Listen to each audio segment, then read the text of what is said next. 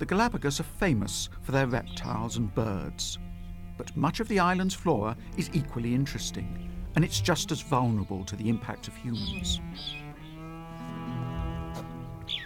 Over the last centuries, almost 500 species of plant have been imported into the Galapagos, some for agriculture, some for gardens, and some by accident.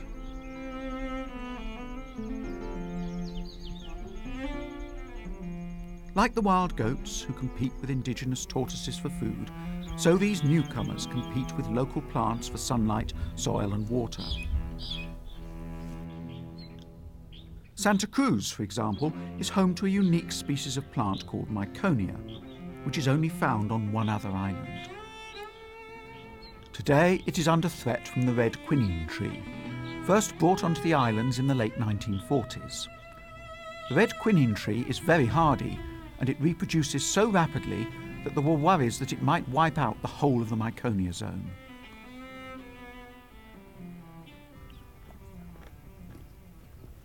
Today, the National Park Service are actively engaged in a programme to eradicate red quinine.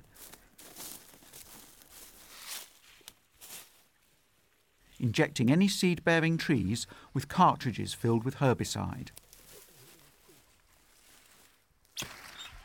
It's expensive, time-consuming work, and there are many trees to kill, but scientists are optimistic that they may eventually eradicate the most damaging newcomers.